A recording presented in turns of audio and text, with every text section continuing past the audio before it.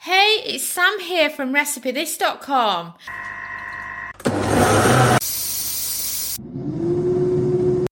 And we've beeped. I wonder what we're cooking today using our kitchen gadgets.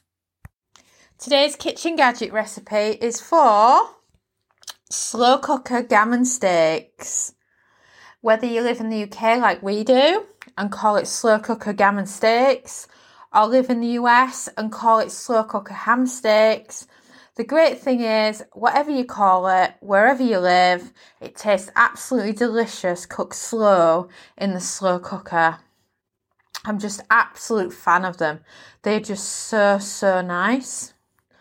And of course, you can then serve them with your favourite roast potatoes, or maybe you want some mashed potatoes and gravy. It's totally up to you, and they're just so tender, cooked slow in the slow cooker. So you'll need a slow cooker, of course, a couple of gammon steaks, or ham steaks as you might call them, 2 large apples. Avoid the cooking apples because they tend to go a bit more bitter if you're using them in a savoury dish. So just some regular apples will be fine. They don't have to be expensive apples. I'm the one that just, when I'm cooking something like gammon or pork, I just go and grab some apples from the fruit bowl. I don't particularly care that whether or not they're special or whatever, because you're just wanting to get dinner on. I'm not one for fancy ingredients, really. And then 6 medium white potatoes, 240ml. I call it 240ml because I can never be bothered to weigh them out. So I just think 1 cupful of frozen peas, or just a ramekin full of them is fine also. Then a teaspoon of butter, a tablespoon each of dried thyme and mixed herbs, and of course salt and pepper, because you know what it's like when you're cooking pork or you're cooking gammon, you always have this urge to add some extra salt and pepper. So start by peeling, dicing your potatoes and apples and load into the slow cooker with half of your seasonings and mix with your hands. You'll now have a beautifully coated potatoes and apple, and it'll have a lovely colour to it from the herbs. And then load the gammon steaks on top and sprinkle the rest of the seasonings over the gammon. Then slow cook for 2 hours on high.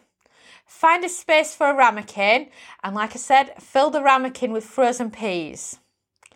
Add a little salt and pepper and some butter, and at the same time check with your fork to make sure the potatoes are fork tender, because that's what you want to achieve right now. And then slow cook for another 2 hours before serving. And of course, if you've got a small slow cooker, you will need to put the gammons over the potatoes or find some sort of room for it all. But either way, it's really easy and it's great for an easy dinner. And then, of course, if you head over to RecipeThis.com, search slow cooker gammon steaks, you can find this recipe. You can also find step-by-step photos so you can see how we position it all in the slow cooker, as well as a free printable recipe card. Or just search slow cooker gammon, because we've got loads and loads of recipes for you to choose from.